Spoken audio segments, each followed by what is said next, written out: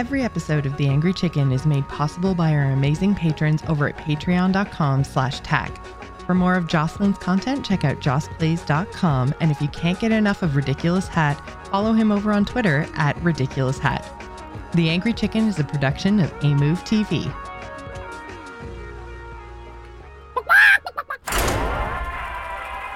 Time's up. Let's do this.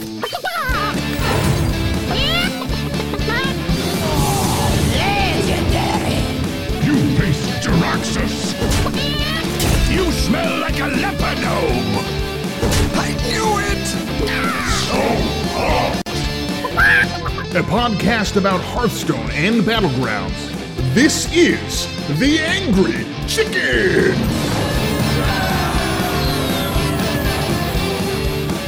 Hello, everyone, and welcome to The Angry Chicken. I'm your host, Jocelyn, and joining me, as always, is my co-host, RidiculousHat. Welcome, Hat. Are you excited to talk about the D-Knights? Yes, always. We Good. actually get to talk about like cards because they put out so many of them, and then they put out a bunch more. And last week we didn't have time to talk about any, so this week we're going to talk about a lot of them. Not every card, not all of them, but a lot of them. Which is really good because just in Death Knight cards, there are 54. 54. So not all of them, but some. Yeah, that's also 25% of the total cards in this reveal season, which will all be done in the next 17 days. So we're going to have some content. Oh, God, it's going to be really difficult. And I'm glad we're going to talk about this in a second, about the choices they've made around the reveal season this time. But I'm glad we're getting packages. I feel like that's going to make it a lot easier to parse, especially when we're talking about, 200 plus cards. Joss loves packages. You heard it here first. I do. Yes. Well, before we get into the news, let's take a moment to thank our wonderful patrons over at patreon.com/tack. We are supported by those epic patrons. If you become a Tack patron, you do get access to our amazing Discord server, as well as you have one more week of exclusivity on that super secret, totally not secret thing that Hat and I recorded. If you like, then maybe you should go and check out patreon.com/tack. Just like Chris M, Elliot G, Andrew D, and Jim W did. Thank you guys so much for the support. Again, head on over to patreon.com/tack. And now let's get into the Hearthstone news. Good news, everyone! We have some news about addressing accessibility in Hearthstone. So Guide Dev has been making a mod for visually impaired Hearthstone players for about a year and a half. It's called Hearthstone Access, and it's been really amazing. Community loves it, but he's unable to keep up with the project, as sometimes happens with add-on creators. So 24.6 is going to be the last patch that is going to be supported. So Blizzard came out with a statement to talk about basically recognizing the efforts of this amazing dev to kind of help fill some of those accessibility gaps in Blizzard's software. And they've been doing some things to actually provide support to Hearthstone Access. And there are some changes coming in 25.0. So that is the next expansion patch that are going to basically give us expanded audio control. So the idea behind this was that there were a lot of things. You basically had your music slider and your main audio slider, which didn't really give a lot of room for getting out of the way of some of the like screen reader software. So now you're going to be able to do all kinds of things. They're putting in all the sliders. So you're going to be able to control that tavern murmur and dialogue volume levels. What else? There's, obviously music. Music is already in there. And then I thought there was something else as well. Oh, you can change it to mono. Yes. So you can make it the same thing in both ears in case you don't want to like get distracted by something over here. It's meant for, like, they could justify the inclusion of this by saying we get out of the way of your screen narration software, but also it's just, for a lot of people, this will be a useful thing to be able to control. Oh, I love this. Because, I mean, I'm one of those people that, like, I like the dialogue, but I hate some of the other stuff. Like, and the sound mix is not necessarily the way I would do it if I was in charge. Some things sound really, really, really loud to me. And so the idea that I can turn those things down and like just listen to the super cool voice work and things like that, that's what I want to hear. And I don't necessarily mind the tavern murmur, but I love that we're getting more flexibility with our sounds, and I don't even need to use it for any sort of accessibility reason. It's totally quality of life for me. But I know it's really, really important to people who use screen reading software. So I think this is a win. This is really good. But they're basically talking about how they understand that with the changes, that means some people may not be able to play 25.0 right away, but they are committed to, kind of working on what Hearthstone Access was providing to the community and making an in-game solution for that. So they say it's going to take some time, but they're aware of it and they're prioritizing it, which I think is a good thing. But I had a chat with Hat before the show because I'm like, am I being a jerk about this? But like, why has it taken so long is the first thing that pops into my head usually with stuff like this about Hearthstone. Is like, it has been out for 9 years now. Like, why don't we have accessibility features? So, but I think it's good that they're like committed to implementing these changes now. So the result that we're looking at here is going to be almost an unmitigated positive of having accessibility features natively baked into the game, into the client, which also means this will translate to mobile, which is a big, big deal, that you can have these accessibility features baked in. The questions that arise are about why wasn't this in the game before? And accessibility has been something that's really come a long way in the past 10 years. A lot of companies were not always great about it. Some are still not great about it, but a lot of games are making huge, huge strides here. You and I were talking as well. I just started God of War Ragnarok yesterday, and amazing game. And when you start it, there are like 3 pages of options, including a bunch of accessibility options. Auto pickup, traversal assist, colorblind filters, high contrast mode, reduce screen shake, all sorts of things about letting people play the game. It is not just the right thing to do, it is a good business decision, because if your audience is larger, then they pay you more. And Guy Dev mentioned that, sorry for all the people that pre-ordered 25.0, because I won't be able to help get this into the game for Death Knights. So that is an economic impact there. But I don't think that accessibility is making this pivot because of economics. It's probably going to cost them more than it'll make them to do this, but it's still the right thing to do.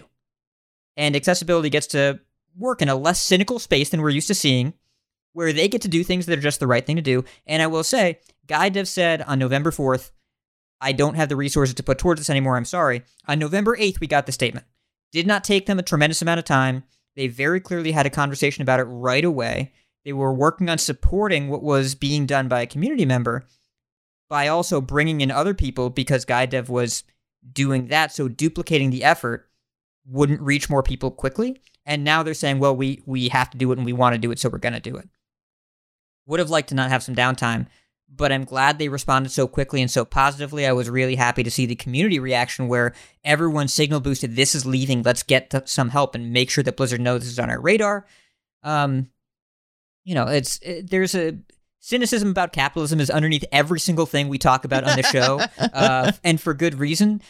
But at least this is a bunch of people inside that say, we care, let's do this, and then they're going to do it. So I'll take that. I'll take it.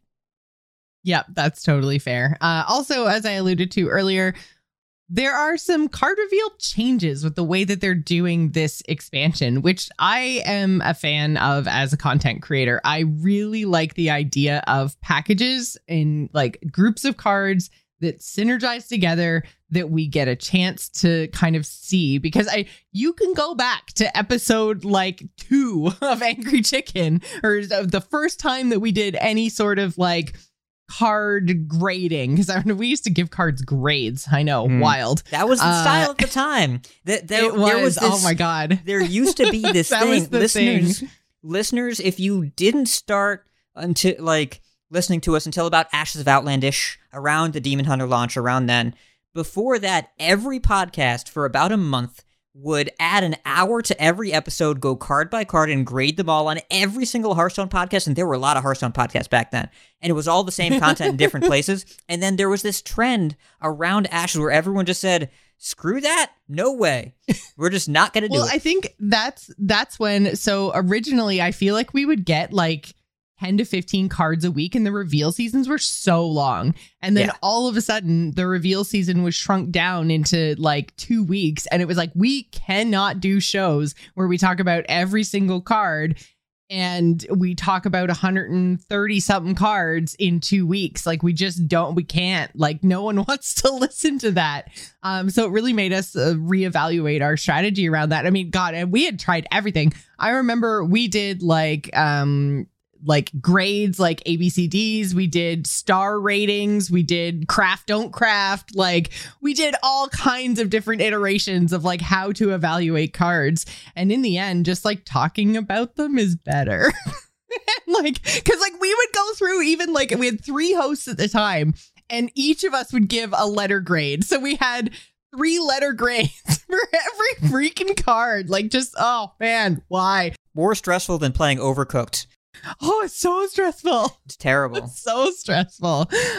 So yeah, we every single kind of card evaluation show that we did, we would have this giant like asterisk like caveat on the show that was like, we don't have all the cards yet. And every single card that we would talk about would be like, well, this card will be good if it gets Murloc support, or if there's no silence in the meta, or like, you know, and it was so much of trying to evaluate these things in these teeny tiny little vacuums, because we would only have, you know, 20 cards from the set. And we're like, well, we've seen this one hunter card.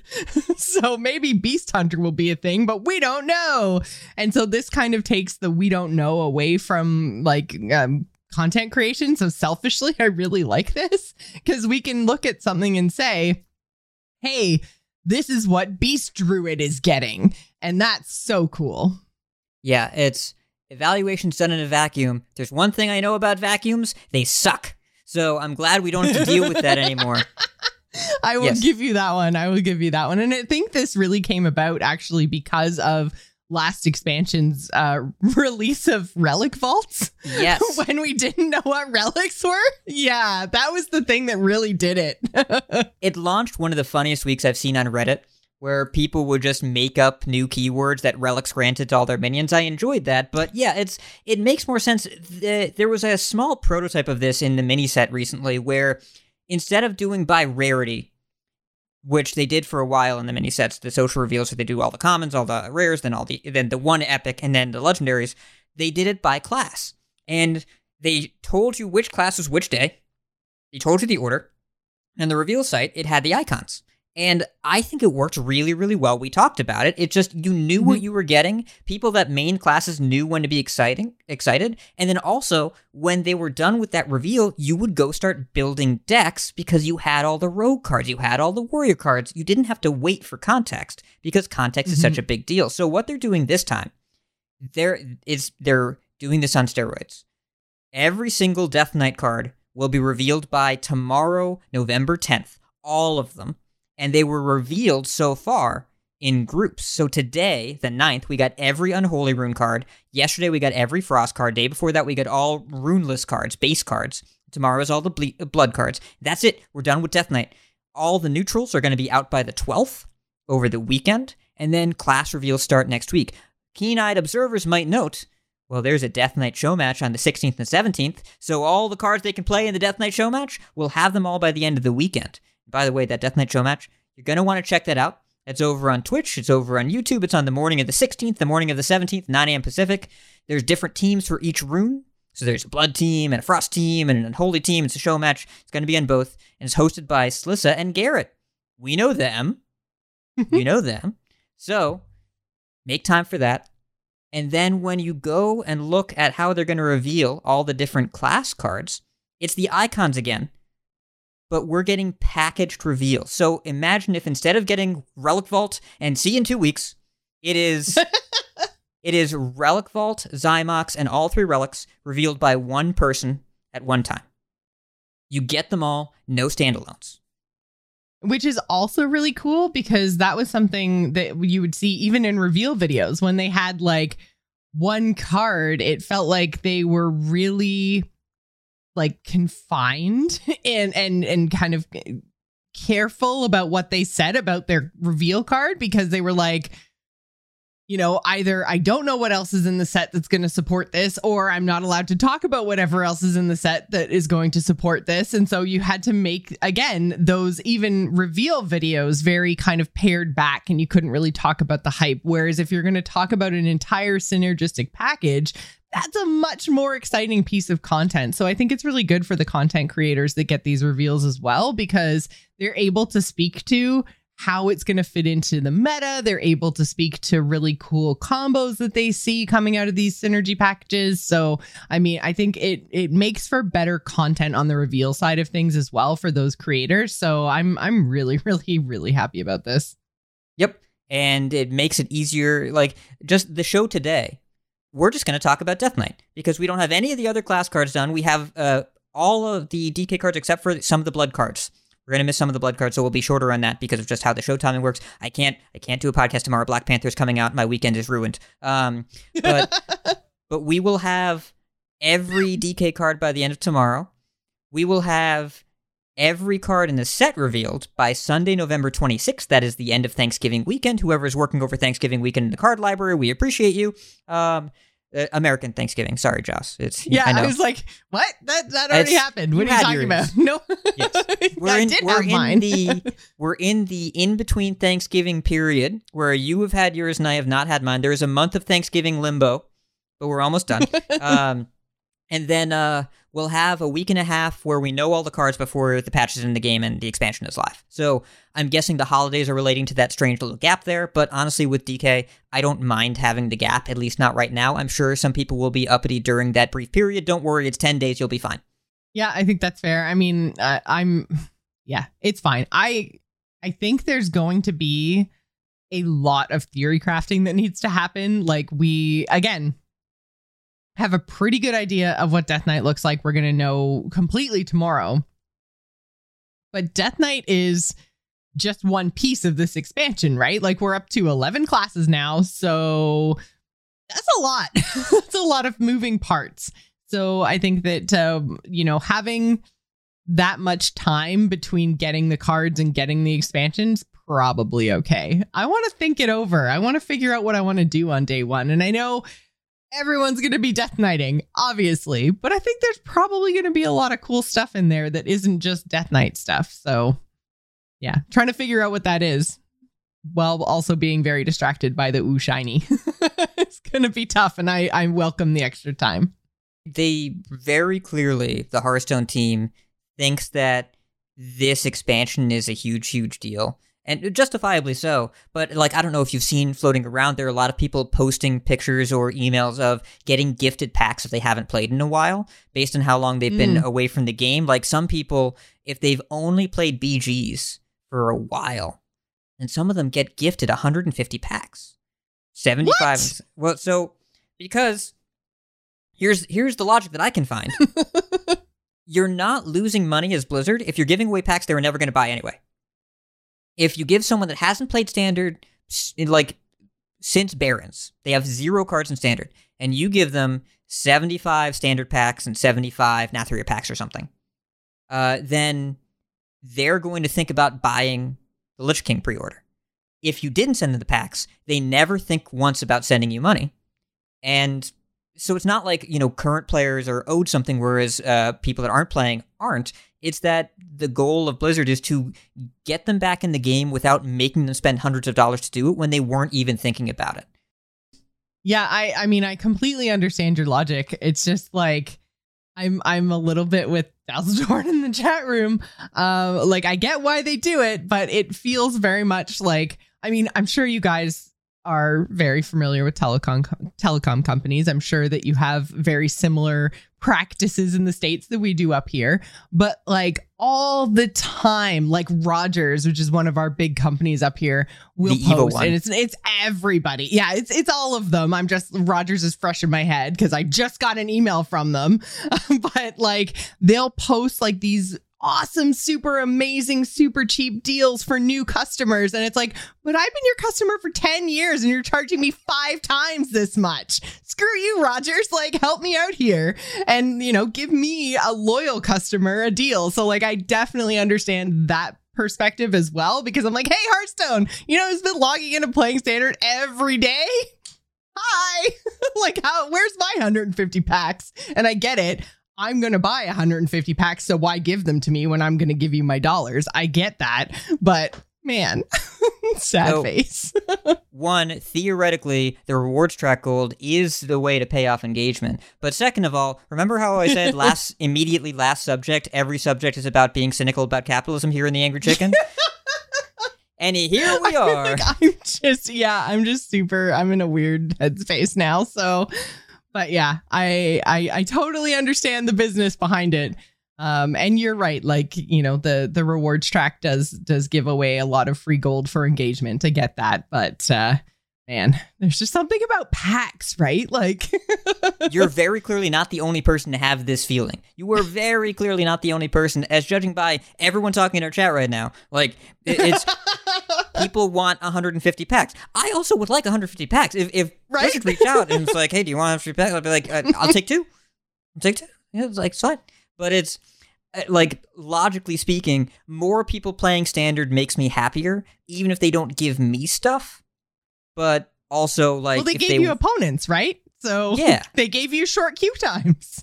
And if they change their mind and they do want to give me stuff, like, I'm on board. I don't want to say I'm anti that. They can give us stuff. Well, and I also really I totally get to, like, people getting things doesn't take anything away from me. Like, I still. The fact that, Hacker's sister got 150 packs and, I didn't, I didn't know that till right now. It impacted my Hearthstone game 0.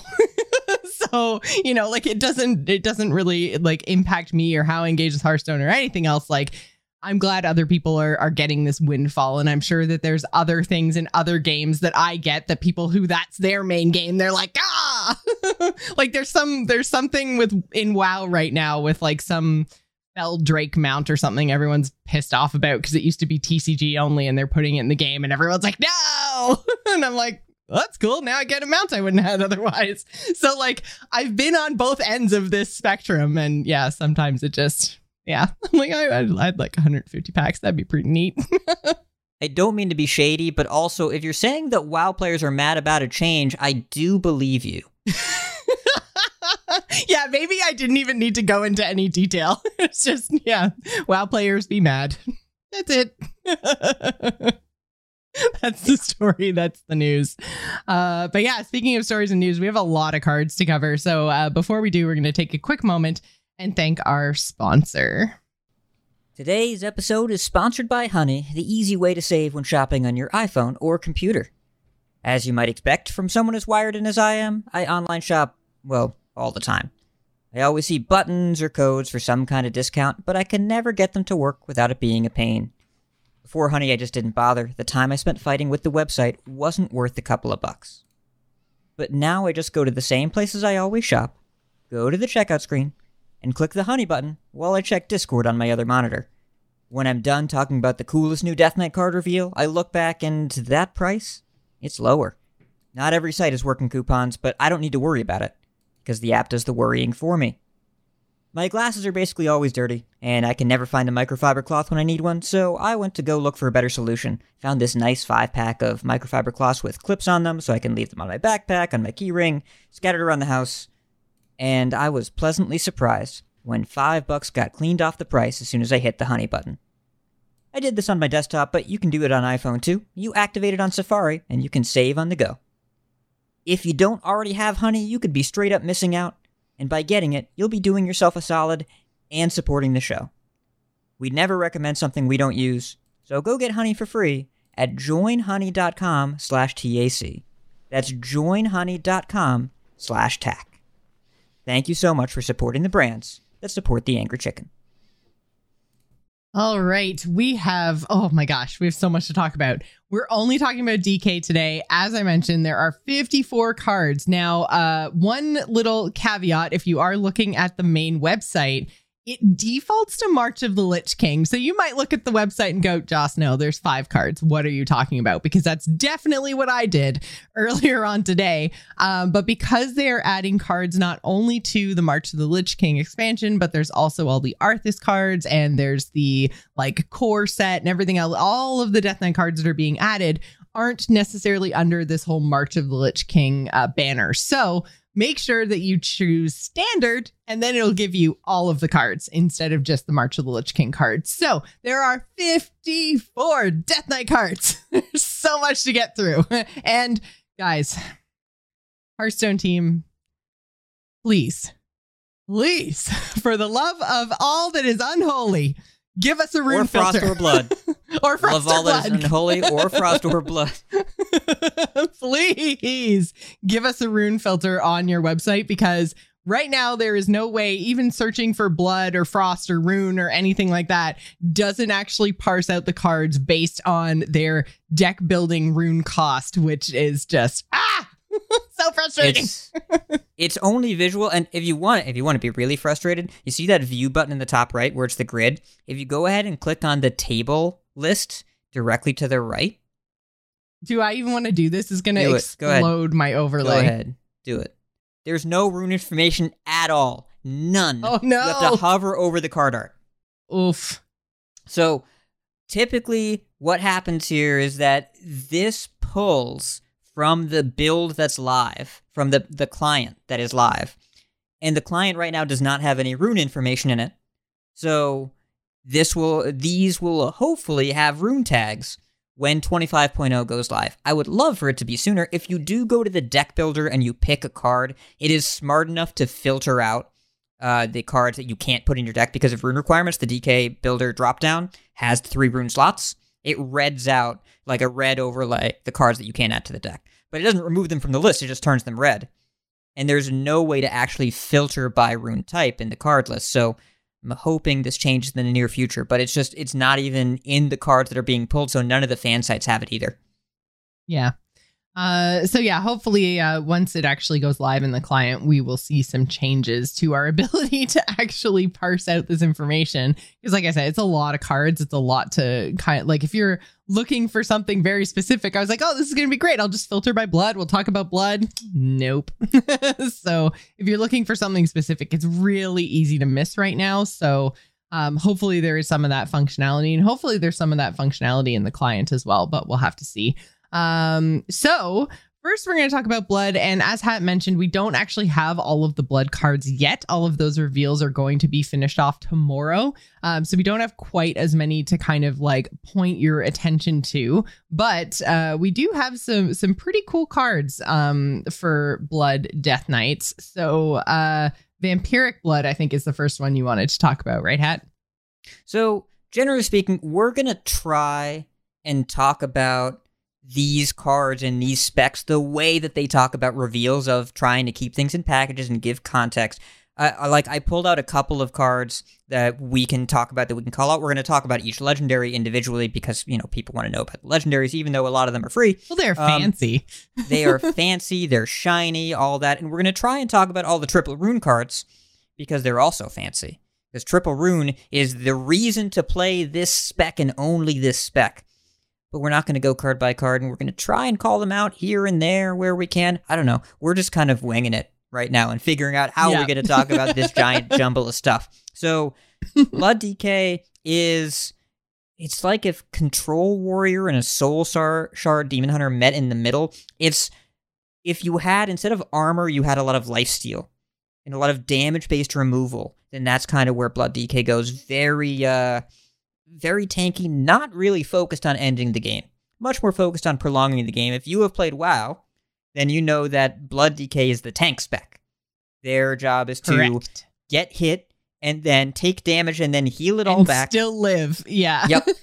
And I don't, they have some movement mechanics. I don't know if we'll see grip of some kind in this set, but I imagine that we will, because their big thing is that would be so cool. You gotta do death something. Grip is huge. You have to have a death grip. You have to. That's the only reason to have DKs. The entire class is about slurping enemies right up to you. You just you hit them with the blood and it's and you slurp them. That's the technical term. So like I imagine there will be something along those lines here. Like Blood Decay, they were really, really good when in Legion in WoW, because they had pretty good damage output and they were very, very hard to kill. So I would imagine that this is also going to be a hard class to kill with a ton of lifesteal. But if you want your games to be short, probably not this one.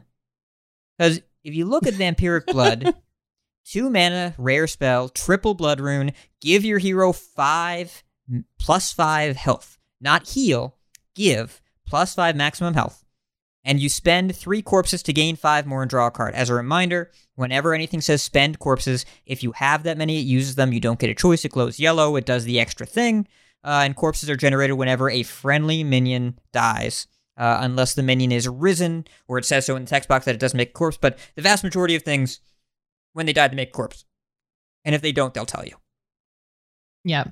And so 3 corpses, I mean, it doesn't really seem like very many, because basically if you could activate this card, it's just Renathal, right? Like you go from 30 max health to 40 max health. Renathal, you get the 10, and it's effectively 10 armor right away because you get the 10 health. Like you not just increase your max, but you fill it. So you gain 10 life and you draw a card. If it was just 2 mana, gain 10 armor, draw 1 card, that would be good. That's what if shield block was 1 mana less and double the effectiveness. But then, I mean, the fact that it's health, though, especially in a class that has a ton of lifesteal, you're talking about like refillable armor, right? Yes. They can, increase their max health to 40 with this card, potentially, if it's active, and then lose it and heal it up again, and lose it and heal it up again. So there's that, give and take that you don't necessarily get with armor. Once this change to their health has been made, it's made, period. So this seems really powerful, though I'm not sure, like, this isn't like a turn 2 thing, right? Like, it's going to be pretty hard to have 3 corpses by the time you're ready to play this card on turn 2. Yeah, I would guess that this is intended to be played a little bit later into the game. It's 2 mana. It draws you a card right away. You don't need to slam this on turn 2 right away. Well, it doesn't. You need the corpses to draw the card, right? Yes. Yeah. So it's 5 health or 10 health and a card. Yeah. I'm thinking of this as the main mode is the 10 and draw, because you're never slamming this just for 5 health unless you are truly desperate. I mean, would you ever make that call?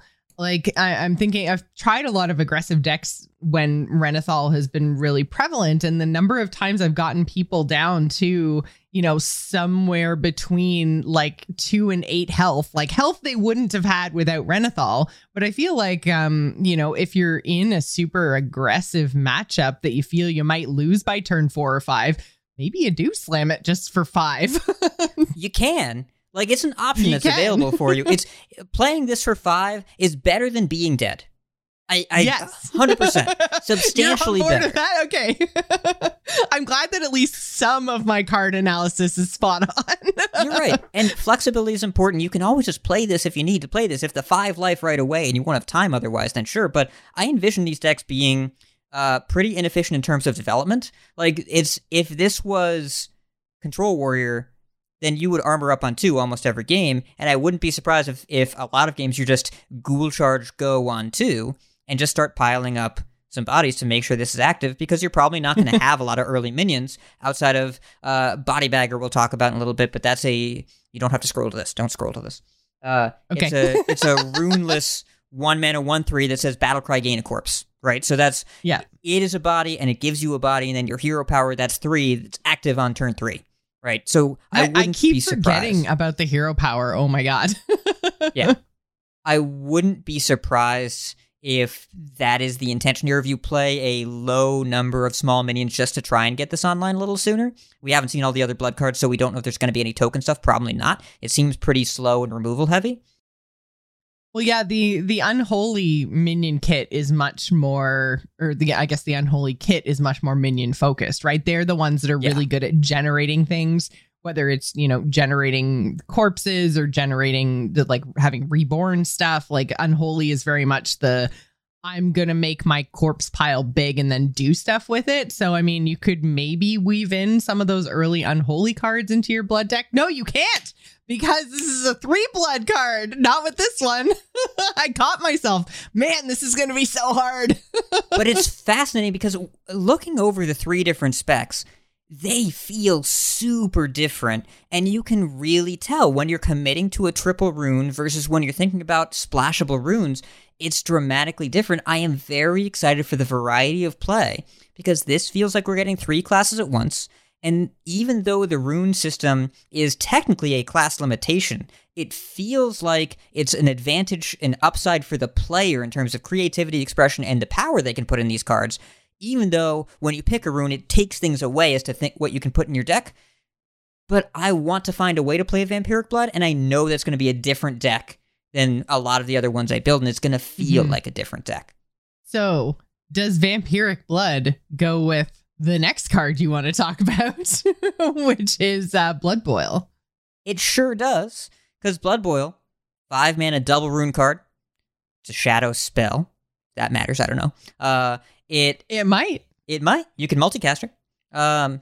And you infect all enemy minions, so you permanently mark them. At the end of your turns, they take 2 damage, and it has lifesteal. So as long as those minions are around, you absorb 2 life from them. They take 2 damage, you gain 2, and it hits every turn. This is very clearly, when you put it next to Vampiric Blood, you see what this is about. It's get a bunch of extra room in your life total, and then fill it up with your opponent's minion's blood. Just put it right in there. That sounds so gross when you say it that way. It is gross. I guess. I don't know what I was picturing, but it wasn't that. You are draining their blood for sustenance. It's vampiric and boil. So we're all vampires now? I thought we were zombies. You're having a pumpkin blood latte. Like, that's what's going on here. It's spooky season. Oh, gross. Oh, hat. It's so disgusting. Hot. It's hot blood. Gross. So gross. But yeah, so Blood Boil. So 5 mana lifesteal, infect all enemy minions at the end of your turn. They take 2 damage. The end of your turns. So yeah, it does happen over and over again. This is wild. It's typically when we've seen these kind of marking mechanics, they happen once. That's not what's going on here. It keeps going. So you actually feel like it's a liability to leave your minions in play. I think it's pretty cool and very distinctive to how DK plays.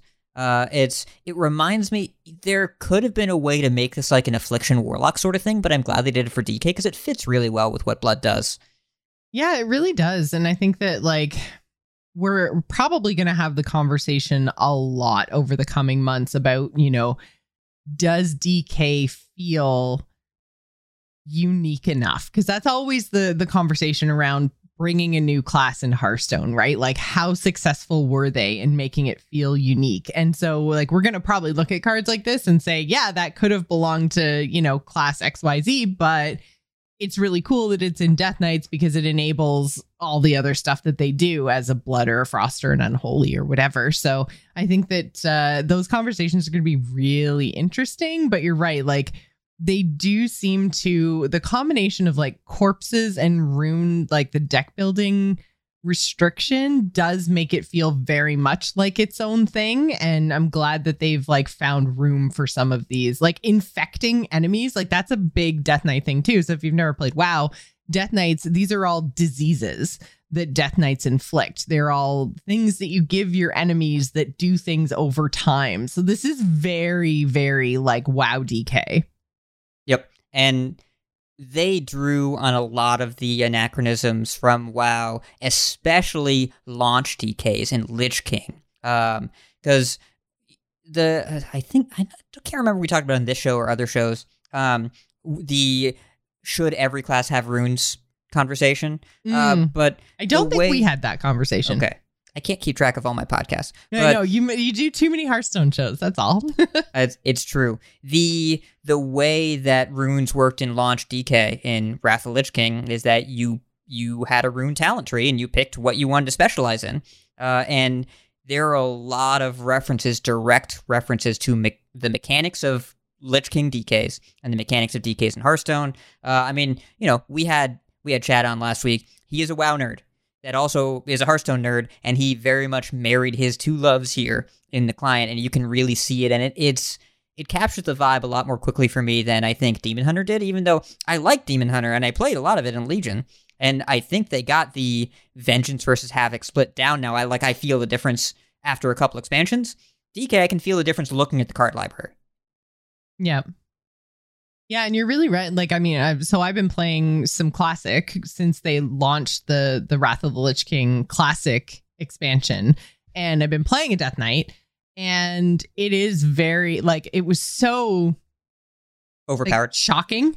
I was just going to say, it was so shocking as someone coming from starting in Pandaria. I was just like, what is this system? This I can pick some from this and some from this. This is wild and crazy. And I think they're trying to go back to that in modern WoW and Dragonflight. And this is too much WoW talk. I know, apologies, Hearthstone listeners, but I do think they've done a really interesting job here, kind of incorporating that together. And letting you play around with these different combinations of, mostly, tanky, but with a little bit of maybe frost damage thrown in there. And again, that is very on release Death Knights in Warcraft. So I think they did a really, really good job with class fantasy launch feelings here. So do you want to talk about munching some gnomes? I could use a snack. Yeah. So Gnome Muncher is a 6-mana, 5/6 taunt lifesteal undead minion, only worth 1 blood rune. And it says, at the end of your turn, attack the lowest health enemy. So could be a minion, could be your opponent, depends. If they've got no minions, it's his face, right? I like face. So, as someone who likes face, I want you to imagine it is turn 6 and your opponent plays this. What sound do you make? Ugh. Yes. I think this card is being slept on in a major way. And it goes face, it can have charge in some circumstances. It can go through taunts because the lowest health enemy does not care about taunt. And also, this probably is a Ziliax. It probably gains your opponent 10 health or so, assuming if it hits a 3/3 and then is traded into by another 3/3, it kills 2 3/3s and gain 10 health. That's annoying. I'm annoyed. Yeah, I think that Ziliax comparison is not too far off, I don't think. I mean, it just, the fact that it has taunt, and like you say, the first attack can bypass taunt is really interesting.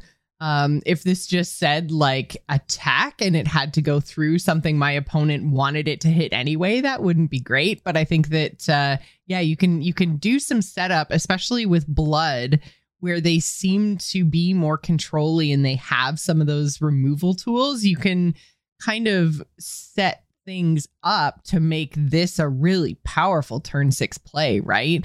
You can maneuver it in such a way that it hits the thing you want it to hit and survives.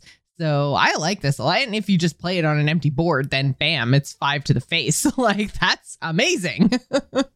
I think it is just a powerful, efficient mid-range, both threat and answer. Yeah. That can't be ignored no matter what, and it seems like game-endingly powerful against some aggressive strategies. I don't hear a lot of podcasts that aren't mine talking about it, so I want to talk about it in all of mine, because I think this is something that if you're playing an aggressive deck and you run into our boy Gnome Muncher here, I think you're going to really have some words and feelings about this card. And it being single rune, there's going to be a lot where we scroll through this episode and see cards that are only single rune. They are meant to be splashed into other strategies. So you could put this in an unholy build that's trying to go longer for Marrogar, and this will keep you in the game longer in a major way, and you can guide where it hits by trading with your unholy tokens with your zombies, whether you're endless undead, or you can do it in Frost with some direct damage, or just play this to survive. There are a lot of different ways for this to be very powerful, and I think it's just going to be a brick wall in the middle of the game that's somewhere between Elitist Snob and Ziliax. It's pretty powerful, pretty strong. It does seem really strong, and I'm excited to see what the control style looks like once we get all of the blood cards. But we can't leave blood without talking about patchwork. Patchy boy! Yeah, Patchwork is just so iconic. I mean, I get like apologies for going too far into WoW, you guys, but it cannot be ignored. The amount of callbacks they're doing. The amount of callbacks they're doing in this set so far are crazy. Like there are a lot of references here to Wrath of the Lich King, to Icecrown Citadel. This was Lich King stuff is the most popular WoW expansion, the most popular Hearthstone expansion. You're going to get callbacks here. The lore matters to anyone that was even close to being there. And so you're going to hear a lot about it because we're freaking out. Yeah. So Patchwork is a super iconic boss in Warcraft. And to the point that like when I started playing was post Lich King, and people would talk about a patchwork fight. And I was like, I don't even know. At first, I thought it meant like a fight with a whole bunch of different things in it. Because I was like, it's a patchwork fight. There's lots of bits put together, right? No, it means one big tanky boss that's a DPS check. And this is still used in WoW as like, or not in WoW, but like in community and stuff like that. When you're doing like damage simulations and stuff, it's like a setting you can choose. It just says patchwork fight. And you just have to know that that's like the vernacular of the community. And it hasn't changed since Wrath of the Lich King came out, that just like patchwork fights are your single target, big damage fights where you don't have to move and do anything. Oh, Patchwork's from vanilla? It wasn't from vanilla either. Spoiler alert. Yep. He was a Naxxramas boss. Nax. Okay, that's why. Yep. Nax is officially out, by the way. Nax was twice. Yes. Nax is out? What? And yeah, the WoW mechanic, it's patchwork fights are something called an enrage timer. If you didn't kill him in 6 minutes, he got mad and killed you. Like, not he might have killed you. No, that's what he did. You had 5:59, because at the 6 minute mark, either he was dead or you were dead. Those were your choices. So... which I do kind of love, because you know that the fight's not going to go on for forever, unlike some of the fights in Sylvanas. 12 minutes. Ugh. Anyways. Speaking of games that are going to go on too long, let's talk about Blood DK. Yes. So yeah, Patchwork is really, really iconic. So this is a 7 mana 4/6 with a battle cry that reads 7 mana 4/6. I'm not used to saying this. Undead minion that Battlecry destroys a random minion, not card, minion, in your opponent's hand, deck, and battlefield. Yep. It doesn't have to be the same one. It's not name matching, just no. A random hit in all 3 zones. Yeah. Which lots of people I've seen crying, broken, OP, crazy, what? What do you think, Hat? Broken, crazy, OP, what? I mean, it's a solid card. It's, if you're playing this, you're pretty clear what you're about. Mutinous is rotating 4 months after this card comes out. This is a Mutinous replacement. It's a random hit in hand. So all the people that were complaining about Theotar said if he was random, he wouldn't be good enough. Well, here you go. Stop complaining. And it's a deadly shot and a Gnome Feratu and a Mutinous without the stats. We're going to play this in Blood. We're not splashing for this most of the time. Like, you have to want the game to go on for a while, because the value here is taking away a resource that has not yet been realized in cards they haven't played. Cards in hand and cards in deck. If you only care about the minion in play, this is a 7 mana deadly shot. It is not exciting. So you have to care about the potential disruption and the potential value denial. Really shows you what Blood's going to be about, but I imagine this card will be overplayed and people will complain about it, and it's going to be like decent card. Every single time you say that, like it's going to be a splash card, I just picture like somebody getting like splashed with blood and being like, oh, splash. I don't know why. It's just every time you say that, I picture somebody like stepping in a puddle of blood and getting splashed. I think that's pretty accurate. That's kind of what's going to happen. No, it's okay. Yeah, just need a little splash of blood. That's all. So if you splash Unholy, it's a little splash of like bio. Oh. Ichor? I feel like splashing Frost is like a snowball fight, and I'm okay with that. The other two are gross. Okay, we're committing only Frost splashes. Just like, imagine 2 Patchworks out there having a little snowball fight. That'd be hilarious. I hope they have a good time. I hope they go have a snowball fight. He deserves it. Very, very much. He deserves it. Oh my god. And then finally, one card we did want to talk about just very, very briefly is Obliterate. It is a blood card. It is 1 rune. And if you played in Frozen Throne, you will remember Obliterate came from Lich King. It was a Lich King card. So you can destroy a minion and your hero takes damage equal to its health. This was one of, if I remember correctly, the best Lich King cards. You were pretty happy to see this one. It was one of the cheapest, so yes, what you said. Because if you got castable, you were thrilled. And this was consistently castable. They didn't keep many of these Lich King cards. Lich King cards, yeah. Yeah, they kept 3 of them nearly unchanged. They reworked one of them, and they got rid of the other 4. So this is one of the ones they kept. All they did is they slapped a rune and a red filter on the art. And it's enough.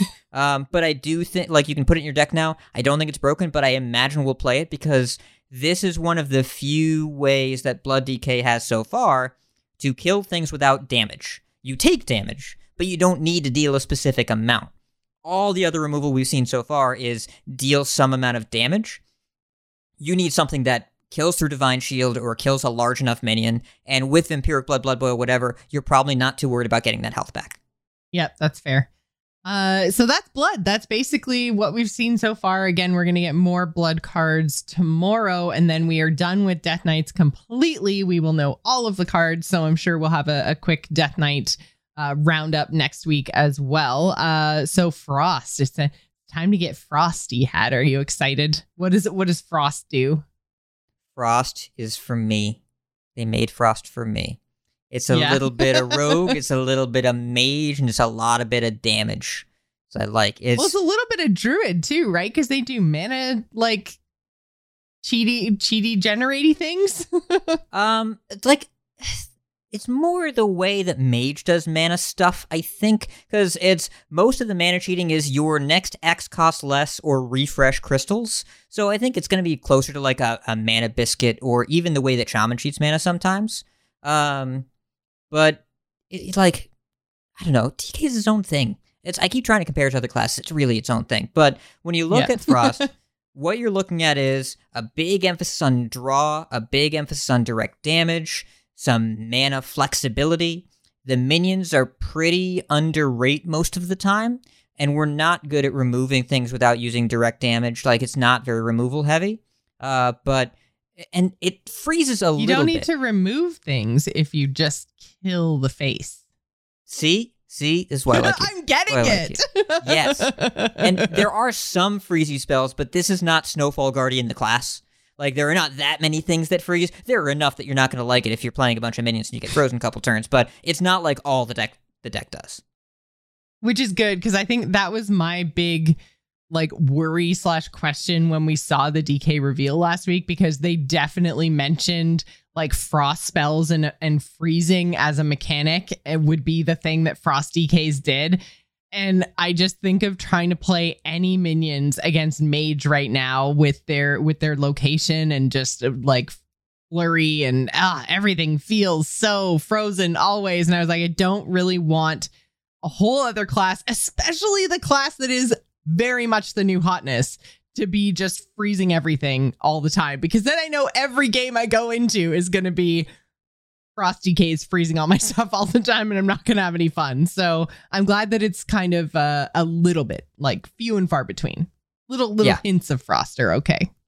There are going to be some cards that people dislike because they do freezy things. We'll talk about Frostworm's Fury in a second. But mostly this is about drawing and damage, and I like both those things. I'm a fan. Mm-hmm. So when you look at Overseer Frigidara, 6 mana, double frost, for a 5/6 legendary minion. Battlecry, draw 2 spells. If they're both frost spells, deal 2 damage to all enemies. So 6 mana, draw a couple cards, probably do some damage because she's double frost. Maybe you splash, maybe you don't. Depends if you got any blood in your clothes or whatever. But it's and so it's a 5/6, draw 2 cards, consecration. It's the Costco of value. It's just a package deal of a whole bunch of things. I love that. You wouldn't pay this for any one of these effects, but combined, any two of these is probably worth 6 mana, and they throw in the third one. Yeah, I think that's fair. She looks really good. I think we're probably going to see a lot of her, and not just her card effects, but her card art. Like a lot, I really love a lot of the art in this set. It's really good. The art really, really this good. year, this whole year, like Voyage, I think was a big step up in art direction, generally speaking, and that excellence feels like it's continued both into Nathria and into what we've seen so far of March. Mm-hmm. Very much so. Lady Death Whisper. So this is another spell-oriented thing, though a death rattle, not a battle cry, which could potentially be relevant because you're in a little bit less control as to when this effect actually goes off. However, 4 mana, 4/3, 3 frost runes. So this is another one of those that's like meant to be deck defining. Like if you go full frost, this is one of those super powerful payoff reward cards. So it is 4/3 undead minion, death rattle, copy all frost spells in your hand. So again, very much going down that frost path. Like this is the thing you're going to do with her. And I think even if you hit like 1 or 2 things with this effect, that's probably enough to make it worth it. The 4/3 stat line isn't terrible for a 4 mana minion when you also want it to die. Yeah. This is so. A lot of people have been concerned. We have a question later in the show about Denathrius. A lot of people are concerned the way that games are going to end is Denathrius. I look at Lady Death Whisper and I say, I don't think that's going to hold true for the rest of this expansion. I don't know what other classes are going to do, but I know that this class, this is a card you play when you want to kill people from your hand. That's what you're trying to do here. There are other cards that work with it that we'll talk about in a second, but like you play this card when you want to do some evil shit and kill them. That's what you're doing. So, I mean, this is going to be like it's a 3 frost rune cost in when you're deck building. So, like, we're going to just have Death Whisper DK, right? Like, we're naming decks after her. Yeah, it's Frost DK, right? Like, it's you're gonna kill people in 1 turn by doing some messed up shit. Like that's what we're trying to do. And I love the death rattle over the battle cry because it makes the card worse. And as someone that wants to play Frost, this needs to be worse. It's like when I picked up Demon Hunter and Ashes, I like a lot of what Demon Hunter was doing, but it was very, very clearly too good. And I didn't want to get attached because I knew that I was going to get hurt. But looking at a card like Lady Death Whisper, building Frost deck lists with the cards we have, it looks fun. It looks like something I want to play, and I don't think they're going to need to nerf it right away. Because when I play Lady Death Whisper, I am signaling to my opponent, I want this to die so then you can die. And they get to work around it, and they get an extra turn because I have to work to kill this. There's some counterplay. They can decide, what if I don't play anything with more than 3 attack? What if I'm minion light? And they get to hold back, and then I have to work as the Frost player to kill it, and that's probably using one of my Frost spells. There's some counterplay, there's some interactivity here, and it's not just all about immediate value that you can't stop. You can do something about this. And if I choose to not let you, then that means I'm playing a little slower. So, as the person that wants to do this to people, I feel like it's going to be safer as a meta influence because there's some inherent counterplay here. There's some, people love to say it, I'm going to say it, interactivity. Oh, you used the I word. I did. So I think it's going to be rad, and I think it's going to work often, but it's going to work a lot less than other more evil cards have worked in the past. Like, this is not Brand Kael'thas Denathrius, where just it's turn 9, it's like, well, that happened to me. This is, you see it coming, and there's some way that you can work around or make it more difficult for the person trying to use it. Right, because I mean, obviously as a death rattle, it can be transformed, it can be silenced. Like you said, you can choose not to play minions into it. Like, there's all kinds of stuff that you can, you have to make your opponent have it, right? Have the 3 damage spell to be able to kill this on their own. And then they've used it up, right? So then they also don't get to double it. So there's all kinds of play here and different strategies you could have to deal with this. So this feels like an interesting but fair, you're right, combo enabler. So yeah, I think knock on wood, who knows, but it's probably safe, right? That's not going to come back to bite me in the ass. I want it to be like dating in high school where there's a hint of danger. Oh my God.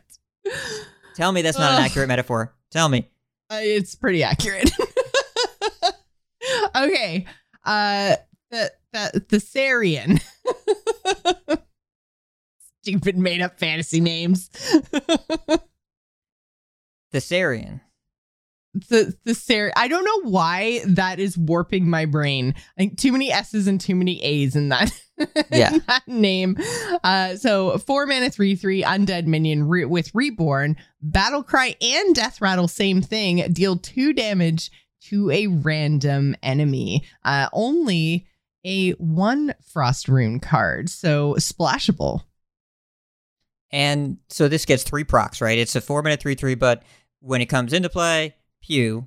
When it dies the first time, pew. And when it dies the second time, pew. So it's a pew, pew, pew. It's 3 pews. As is tradition. Yeah, like, I'm going to throw this in Unholy. Like, in Unholy and Holy Frost, like, this goes in every time. Reborn is a huge deal for corpse generation. And this is just like... right. Yeah. Splashable. Just, it's snowball fight. Snowball fight.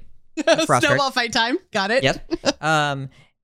Man, can you imagine just like Thessarian's out there? He just jumps on Patchwork's back and they fall back in the snow and make little snow angels laughing the whole time. Go inside, have some hot cocoa. I'm thinking about that now, especially Patchwork with his weird third arm. That's going to be a weird looking snow angel with 3 wings.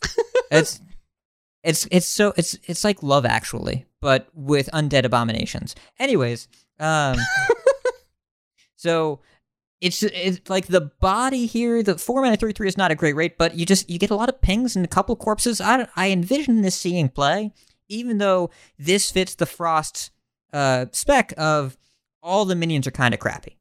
None of them are really great rates, but they do something for you. Personally, the Sarian. They can't be good at everything. The point is to not be good at everything. So this is good at corpse generation and throwing around some snowballs. Right, and so it's also random enemy, not enemy minion. So again, can go face, which, frosty people are going to like. Probably undead people are going to like. So, I think that the undead, I meant unholy. Oh, man, so many new terminologies to learn. I think this design is really interesting. And it does have the corpse generation, which is a mechanic that I keep forgetting about, that they're going to be cards that have payoffs for having things die. And I did see in the chat room, Kieran had said all these death rattle cards making Smothering Starfish look real good again. How do we feel in general about silency effects with all of these seemingly pretty powerful death rattle cards, especially with the one we just talked about, Lady Death Whisper, being, potentially a combo enabler, like pretty central to the deck. What do we think about going back to possibly Starfish, maybe other effects? I'm glad they nerfed Starfish because it would be pretty unpleasant on launch day to just have all your cool stuff not happen. You can make a choice now. If you want to run Starfish, so it's not a good card. It's a tech card, but it's not a good rate. It takes up your whole turn 4.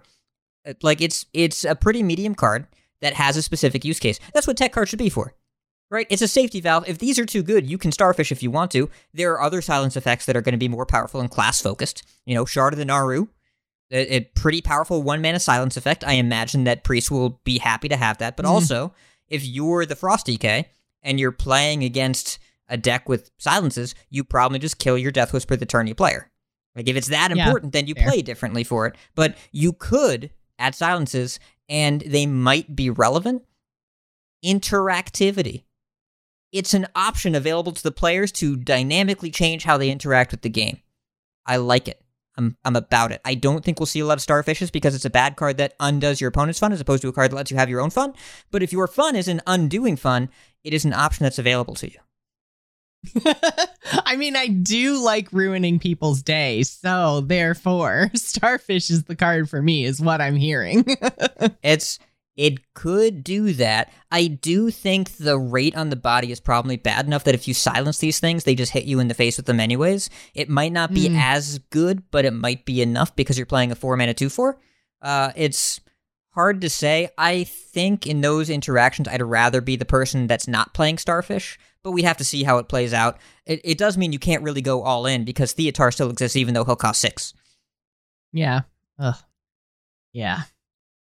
So we have another 3 Frost Rune card. So another kind of spec defining, deck building defining card here. 6 mana 5/5 undead minion called Marrow Manipulator.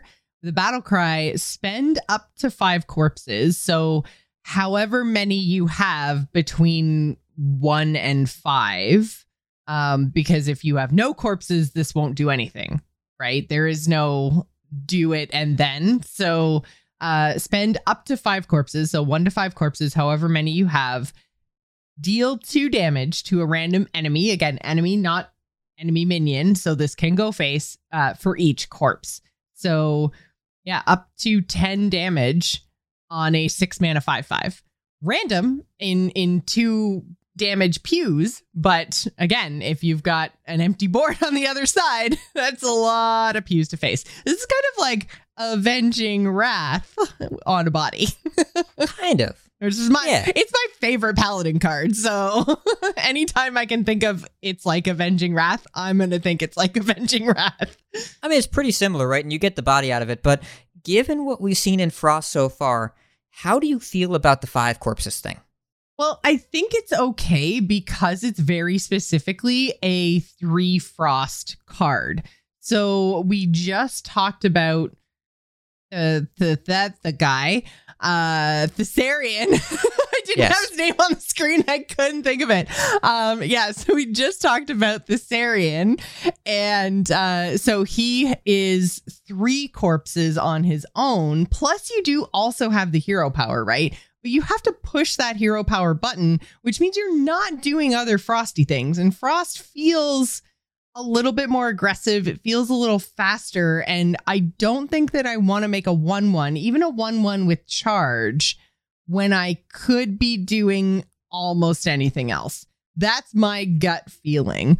However, if I am playing Thessarian and I've had him die all of his times, I mean, this is still 6 damage, right? If that's the only other minion that's died, or if I've even hero powered a couple of times, like for whatever reason, like you do always have the potential as a DK to generate a corpse every turn. So I think that it's maybe not as much of a kind of restriction necessarily. Like you could potentially get up to 5. I think it's probably more realistic that you'll get 2 or 3 by turn 6 when you want to be playing this, because this feels like something I want to play on curve.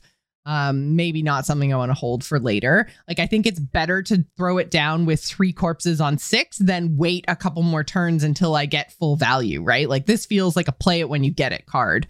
100%. And so, yeah, and I think that because it does have that deck building restriction, this is okay. I think this would be totally broken if it could go in an unholy deck, or if you could splash some of that green goo onto a deck with this in it. That would be a bad thing.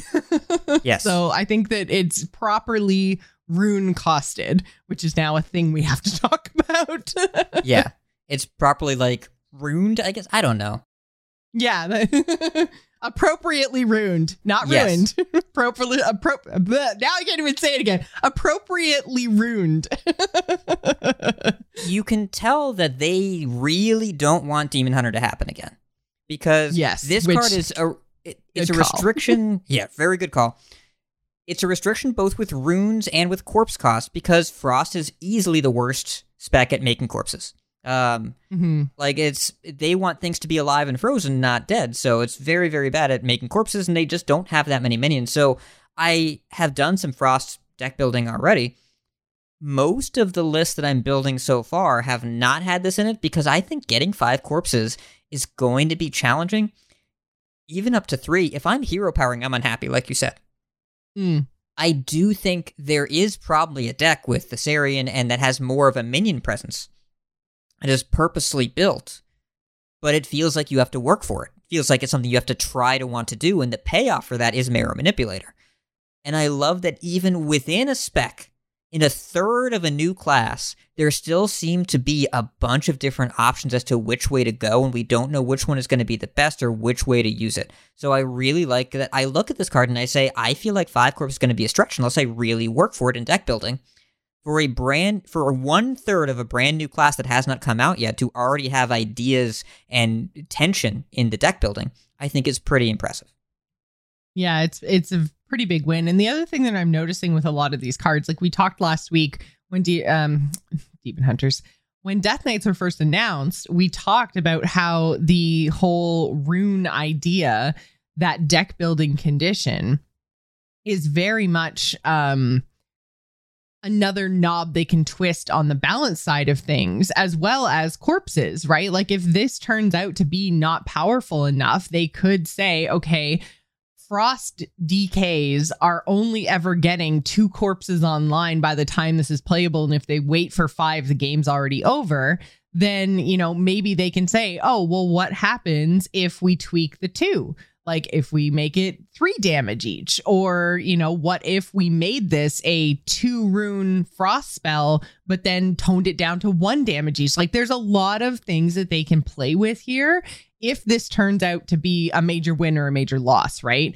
So I think it's kind of cool that, like you say, it enables different strategies within a spec, because that was kind of my fear, was that you would be basically making 3 decks for Death Knights, and that was the way Death Knights were always going to play for forever, right? Is like you do minion swarming as Unholy, you sling spells as Frost, and you do control things as Blood, and stay in your lane. I was a little worried about the stay in your lane, but it seems like there are some potential things here that make it interesting, and because you can do those splashes of other, I almost said other classes. That's how this feels almost. It's like 3 different classes. So because you can do those splashes of other specs or other rune types, I think is going to make a big difference to the variety of the class as a whole. So yeah, I think Marrow Manipulator is very interesting in terms of like the balance and the design discussion. So very cool card. Yes. And there are some other cards here. This next card might be a little too cool. Frostworm's Fury is, I think, the card that has the potential to upset people. This gave me infestation feels. Gave you chills? Yeah. Ultimate infestation, that's it. We recorded an episode of Coin Conceit that's coming out later tonight, just talking about the cards. And the title of that episode is going to be Ultimate Infestation. So, yeah. Okay, so I'm not the only one that looked at this card and went, oh, the UI feels. It's very good. Yeah, it's a 3 frost rune, so another frost only deck. And it is a 7 mana frost spell, deal 5 damage, freeze all enemy minions, and summon a 5/5 frost worm. So that deal 5 damage and summon a 5/5 is where we get those infestation feels. This doesn't freeze your own stuff. And Lady Death Whisper exists. So yeah, if you can play this 2 turns in a row, that is 25, right? That is because you deal the 5, you attack for 5 next turn. You deal 5 again, you attack for 10 the following turn. It's 25. Yes, assuming they have no from hand removal. Right. Or taunts. Or no muncher. No muncher very good against this. But that's a lot of damage. You can get another copy of this a lot of different ways. You can go looking for this a lot of different ways. And your opponent better have an answer, because otherwise they can't do anything, they die. So I'm glad this is the only mass freeze card we've seen so far. I'm glad it costs 7. I'm glad it's triple frost. And there are ways to deal with it. Again, if I play a no muncher into this, I kill the 5/5, I get my life back. Doing okay. There are other ways to get in the way of this, but still, like, I get the feels. I get the feels you're talking about. I get those feels. So, yeah, I think this is another card I'm really glad has the 3 rune deck building condition tied to it, so that it can't necessarily be too exploited, or at least, like, they can balance around it a little bit better. But it does feel like a little bit cheap for a pretty big effect, but we'll see. We'll see. A lot of this is going to be wait and see once we actually get our hands on playing this and what the meta looks like. But it feels really powerful, especially with some of the other cards that we talked about. Being able to draw spells, and if they're frost spells, getting another effect, like you just put 2 Frostworm's Fury in your deck, and then you draw those 2 spells, and then you feel pretty good about it, and then you duplicate them with, it's a lot. Yes. That's a lot of freeze, and that's like, I'm really glad again that this looks like the only, because we've got all the frost cards now, right? So I think we can fairly confidently say, unless there is some sort of neutral freeze card, because we do have neutral spells now that are a thing, but I really hope not. Just one. I know, just the one, but they've opened that potential door now. So it needs to be part of the conversation. We haven't seen all the neutrals yet. That's coming in a couple days, but I think that this is a powerful card, as it should be, as a 3-rune card, but it's giving me the feels. So hopefully it's not too bad, because you don't get the card draw, and that's what also, another part of Ultimate Infestation that made it so bleh, is that you got that big huge refill, and there's no refill here. So maybe you can do something about hat. No, you're making your Joce, you're being too optimistic face. I mean, I don't think the format will be defined by this card, because you can throw taunts in the way and probably survive. Well, this is a powerful effect for 7 mana. It's very good for 7 mana. So, I don't care about the card draw, because if you're dead, then I don't need more cards. And if there's ever a world where I get 2 of these in my hand and I Death Whisper, and this happens 4 turns in a row, if this happens to me 4 turns in a row, I'm going to be unhappy. I will write a strongly worded letter. There's talk in the chat room, again, from Kieran. Thank you so much for the comment. Can Living Dragon Breath rotate back into standard? So if you don't remember, that was the minion that you played that unfroze your minions. So without silencing, just got rid of the freeze effect. So right now is rotated out to wild. It's not in standard anymore, but perhaps with Death Knights and with more board freezes and things coming back into standard, maybe that's a candidate for core. We'll have to see. But I understand not bringing it back right now. Obviously, they have the opportunity to, kind of manipulate the core set as they see fit, but up till now we haven't seen big changes except at the standard year rotation. So I think it's good to give Death Knights 1 expansion's worth of freedom to freeze before potentially bringing in some really big counterplay, like some direct counterplay with Living Dragon Breath. But it's definitely, I think it's probably on the radar for sure. Yeah, I mean, people don't like getting their shit frozen. No, I don't. I campaigned against Snowfall Guardian for months. Yeah, I feel like it's probably one of the, if not the most hated mechanic in Hearthstone is the full board freeze. Evolve? I don't know, man. I think people will still take Evolve Devolve over full board freeze. Yeah, maybe we should do a poll. Let's do a Twitter poll or something after that and just see. What would you prefer? Evolve or... Is it possible for both to lose? How do I vote neither? I give negative votes. There's a couple more frost cards that you want to talk about, though. Death Chiller as well at 2 mana. I'm going to scroll while you talk about Death Chiller. No, I want to see your reaction. I don't know if you've seen this card yet. Hang on. Bam. Okay. 2 Frost Rune, 2 mana, 2/3 elemental. After you cast a spell, deal 1 damage to 2 random enemies, not enemy minions. Again, all of these random effects are going face. Keep that in mind. And yes, I have seen that. This is just Flamewaker, but chilly. Yes. It can't go face twice. So cool. It can't hit anything twice. Yes. It is. Wait, can you say so cool in your so hot voice? So cool. That is going on the soundboard. Thank you. You're welcome. So, it can't go face twice, which I'm grateful for. It costs a mana less than Flamewaker. Seems spooky. So, I'm glad that it's going to be half as good at killing opponents, and I'm glad that it's going to hit a minion if there's a minion in play. But it's good, right? Yeah. I don't think that there's any, like, no one is going to deny that this is a good minion. Like, 2 mana, 2/3, already good stat line, and then really good effect. Like, we have seen this time and time again in Hearthstone. This is a really good effect. So, I mean, even the mech shark dude, that's a pain too. That's when you do a thing, do other things. This is when you do a thing, do other things. Yep.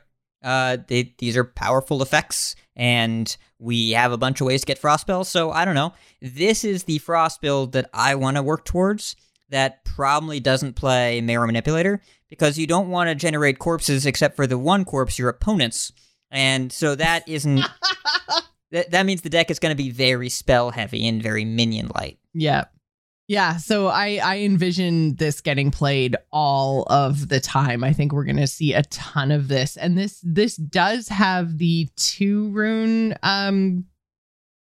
building condition, so you can splash some either unholy or blood on your death chiller should you wish. What do you think about like weaving in some of those other spells into a deck with a death chiller, or do you think we're just going frost? I don't remember what our cheap spells are in the other ones. Like, we haven't seen all the blood cards yet. Obliterate could be fine. I don't remember what our 1 rune unholy spells are, but it's possible. I think there's one that generates 2 1/1s with Reborn, so if you want to do the corpse thing, you can do the corpse thing. Anti-magic shell, I think, only has 1 unholy rune. Like, you could totally do an anti-magic shell, and then this becomes untargetable, and that could be good. Though I don't envision this living. Like, I imagine that the turn this comes down, someone's gonna, like, the game's gonna be over for someone. And I don't know who it is, but I don't think the goal is, like, play this and then hope it lives, because I would not hope too strongly about that. I don't know. It's like I don't know if we have the spells to work for it. And if you splash Unholy, you can't play Marrow Manipulator, because she's triple frost. So yes. What's the point? Yeah. Fair enough. Okay, we have one more frost card to talk about. Repulsive Gargantuan. So this is big nasty. Big nasty is what we're calling him. It's in his name. Okay, I'm sorry. His name is Nasty, Big. Repulsive Gargantuan. Okay. I don't know why. It just really, really tickles me. So this is a 4 mana 3/6, 1 frost rune card. Undead minion.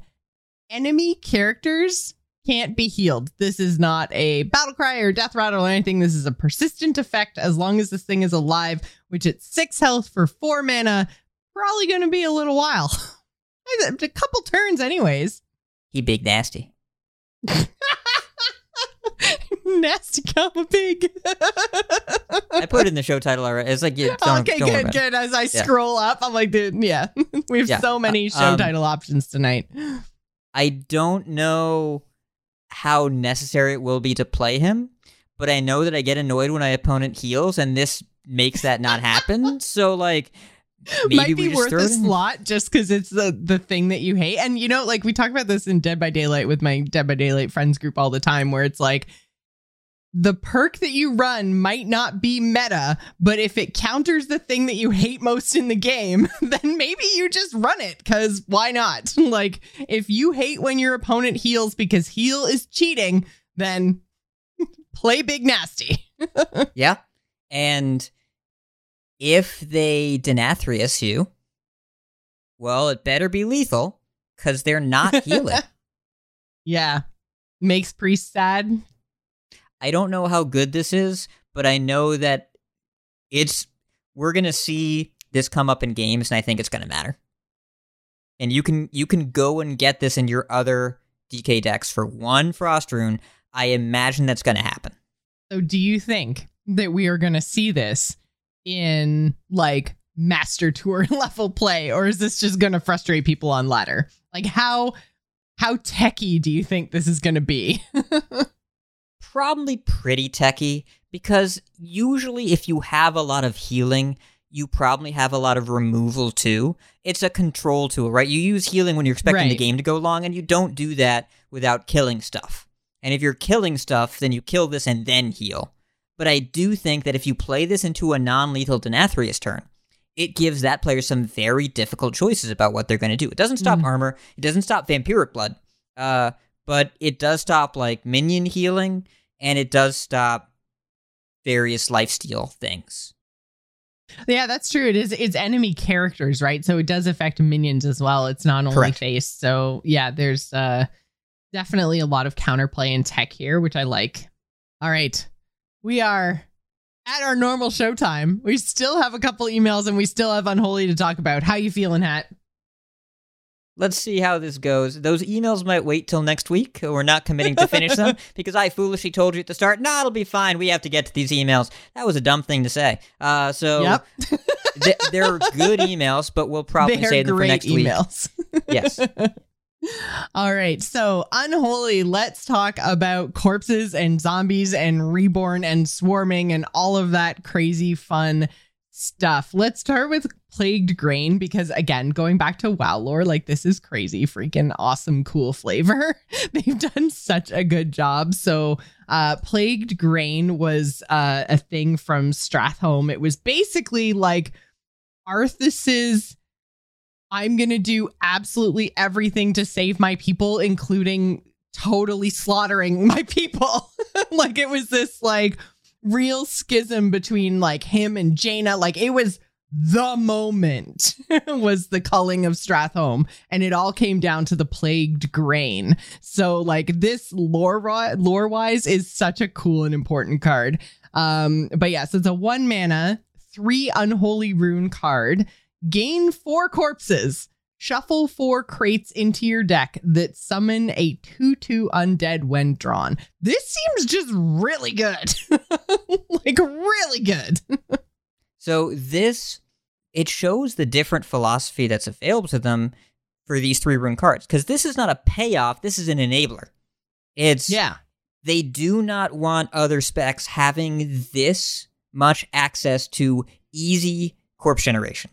You play this if you're all in on the corpse in, corpse out thing. Yeah, this is like putting 4 corpses in the bank. This is like you're doing a thing turn 1 because this is what your deck needs to go.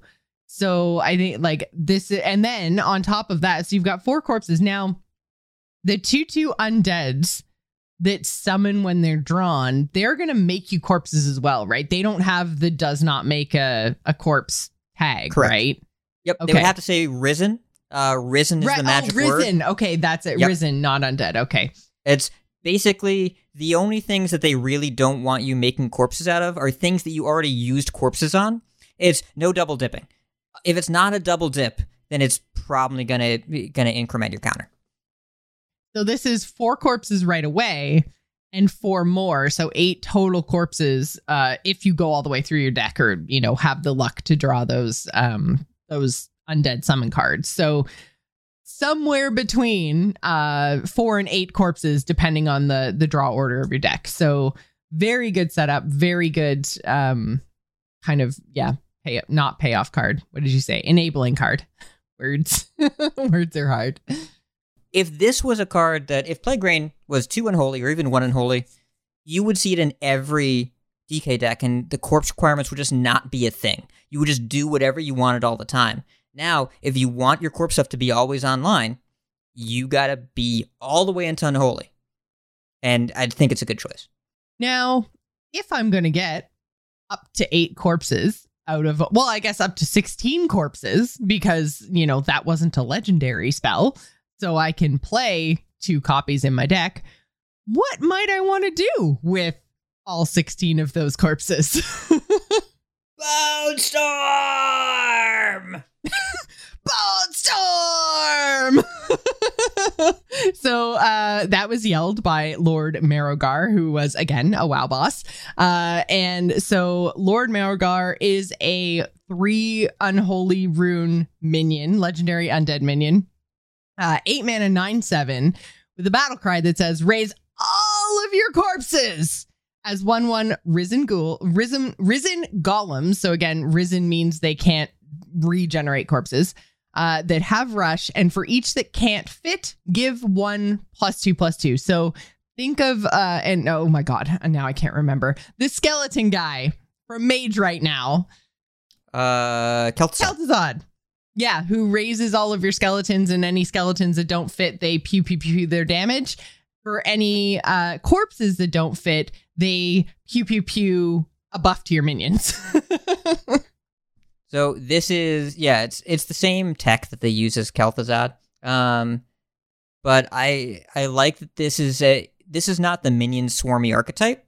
This is build up all your bodies over the course of the game and then smack them all onto the board. Because a lot of the unholy cards, they use a few corpses here, a few corpses there. Marigar ain't about that life. Use them all at once and then make a giant board. Pretty rad. Yeah. And so just to be clear, the battle cry doesn't buff him. So he's a 9/7. They buff only the other golems. So, right. And they all have rush. That's the other piece. They don't just get there, get big, and sit there. They get there, get big, and then can kill all of the other side, which is pretty wild. Yeah. So, very powerful, big payoff card. It's if Kel'Thuzad and Militia, remember Militia with the soul shards? The combination of those two, where she summoned a 3/3 rusher for each soul shard in your deck. Right. I'm not remembering this name, but I am definitely remembering that effect. Man, too many cards. Been a while. Then we also have, we were talking about diseases a little bit earlier and infecting our opponents. We were going to be doing that with Unholy as well, because Unholy gets Blight Fang. Now, this is a splashable Unholy card, which means it only has one, which means as if that's an actual term. But from our perspective here on TAC, means it has one Unholy rune, which means you can put it into 2 Frost or 2 Blood decks as well. So 3 mana, 3/3 Beast. Not Undead Beast, which I thought was interesting since we do have that option now with the dual tags on cards. But yeah, so not an Undead Beast. He alive. He's sick, but he alive. He is. Oh, he is. Looks like he's throwing up, but he's a spider, so it's probably spitting poison. But anyways, doesn't matter. Battle Cry, infect all enemies with a death rattle. Summon a 2/2 zombie with taunt for your opponent. So you are giving all of your opponent's minions a death rattle that says they give you a 2/2 zombie with taunt when that minion dies. They're it's actually they're rewording this card. Weird. Because this wording sucks. It's like, I mean, I get it, but it's very weird and wordy for the back and forth of this, of who the opponent is when. This is how Magic cards are templated. That's what this reads like. It reads like Magic the Gathering card. But instead, they reword it. Chad already said they're rewording it, so I can say this wording sucks. He let me. He let me by endorsing the new wording. You got permission. Got it. So the new wording, Battle Cry, infect all enemy minions. When they die, you summon a 2/2 zombie with taunt. Okay. It's the same. It's the same functionality, but it's clearly better, right? It's just everything that's in play. They get sick, and when those minions die, you get a 2/2 zombie with taunt.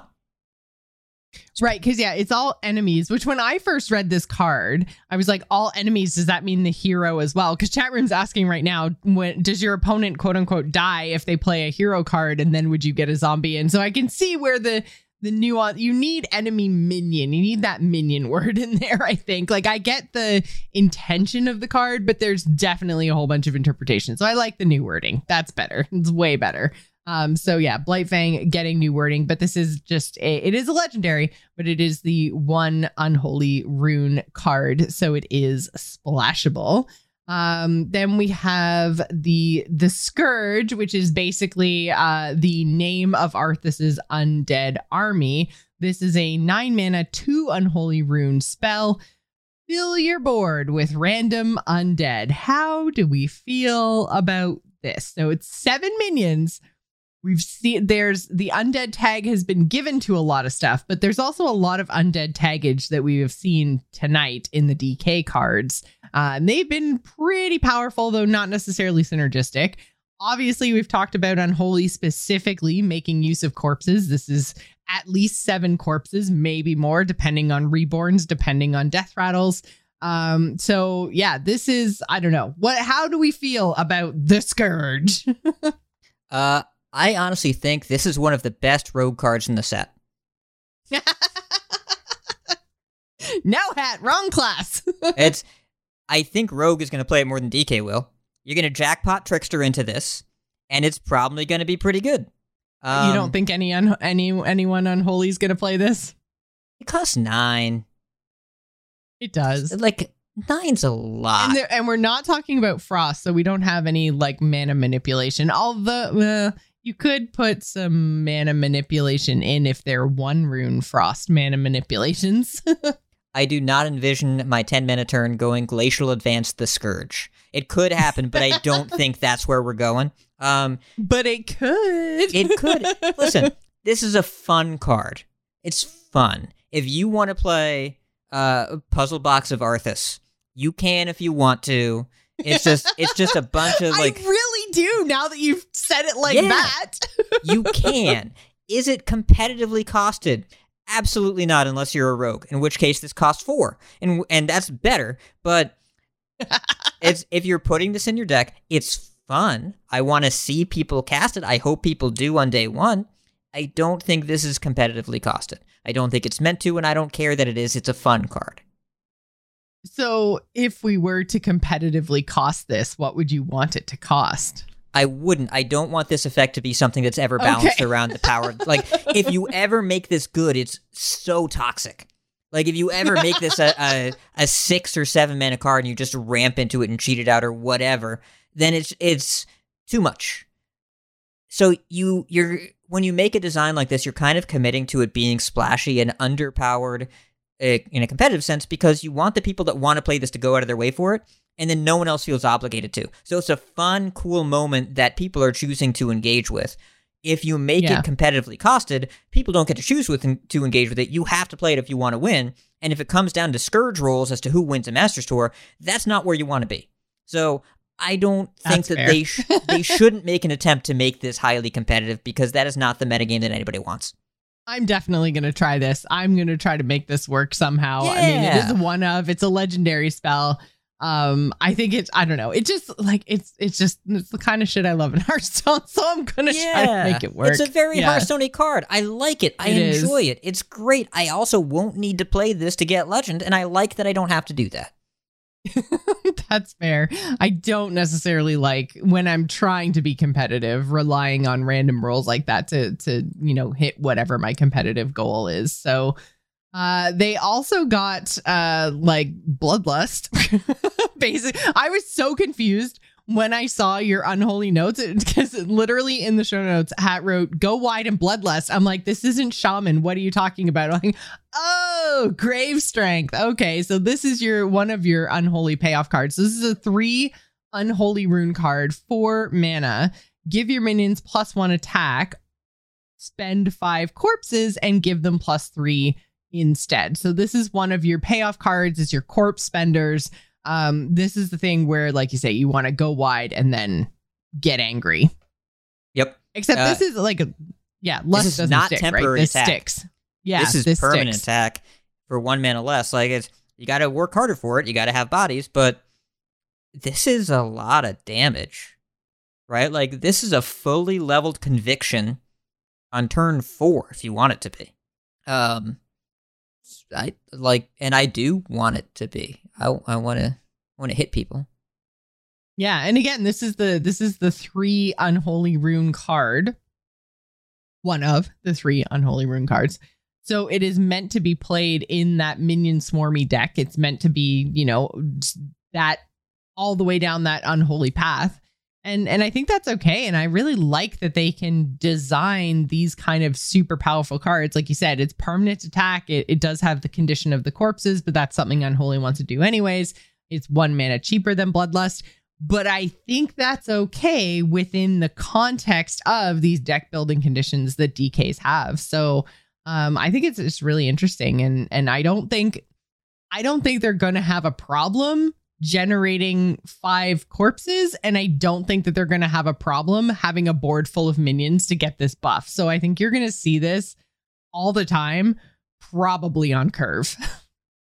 Yep. Or like somewhere in that point of the game, because if you don't have that many minions, you don't have to play it yet, but you can. It's something you can do. You can play a minion the same turn as this and then play this to deal a bunch of damage and then make a bigger minion for next turn. So, really strong card, and you can see how Marrowgar and Grave Strength are very clearly 2 different decks, and Plague Grain goes in both. Yeah. Yeah, Plagued Grain is just ridiculous. And a reminder, Plague Grain 2 was the 3-rune Unholy card as well, so you still do have that Unholy only deck building condition for Death Knights. So death building is pretty entertaining, though. Yeah, death building. Yeah, that's what I'm going to call it now whenever I'm building a DK deck. But yeah, so it is like you still have that condition. It is still the unholy way to play. But like you say, even within that 3 unholy rune deck building space, we're still talking about different ways to build that deck. So I do think that that's really interesting. I think they've built a pretty compelling class here. Couple more. So, Stitch Giant, we did want to mention. Stitch Giant is the giant of Death Knights. And so it works like all other giants. It costs 1 less for each something you've done. So it is a 2 unholy rune, 10 mana, 8/8. It is an undead, and it costs 1 less for each corpse you've spent this game. So I have a feeling this is going to get pretty zero pretty quickly. Very zero. Very fast. Yeah. We're building around this, and it's gonna work. Yep. there's a runeless card I want to talk about real quick that we'll jump ahead to. Corpse Bride. Okay, sure. Let's look at Corpse Bride. Oh god, when I first looked at all your notes and I didn't see Corpse Bride, I was so sad because I love this card just from like a flavor perspective. I love this. I love this card. I love this art. I love this like reference. Corpse Bride, wonderful movie too. Anyways, 5 mana 4/4, Battle Cry. Spend up to 8 corpses and summon a Risen Groom with stats equal to the amount spent. So again, up to 8 corpses. You don't get to choose. You have like if you have 1, 2, 3, whatever. If you've got 10, you don't get to choose 5. Like if you have 8 or more, you're gonna summon an 8/8. So and again, this is a spender, which is really good because if you remember, the giant that we just talked about isn't about having the corpses. It's about having spent the corpses. That's the thing that you have to do.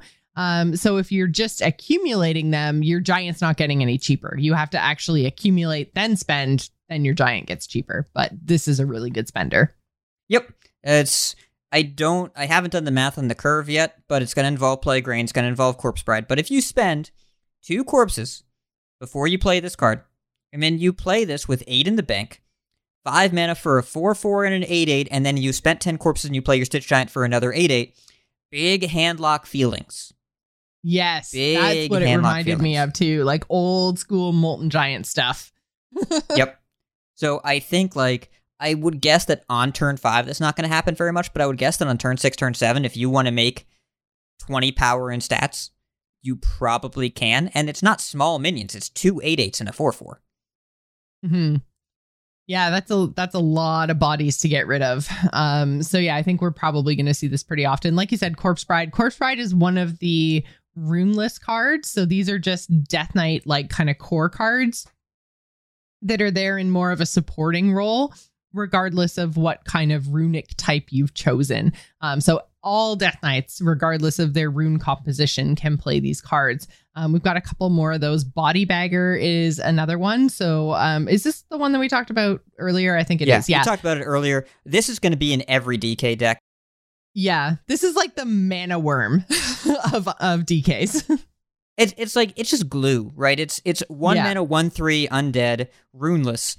Battle Cry, gain a corpse. So it's gives you basically 2 bodies. You get a corpse, and then it is a corpse. And it's also like a dire mold, so 1 mana 1/3. So yeah, it's unexciting, but it's necessary for a lot of the cards to just work.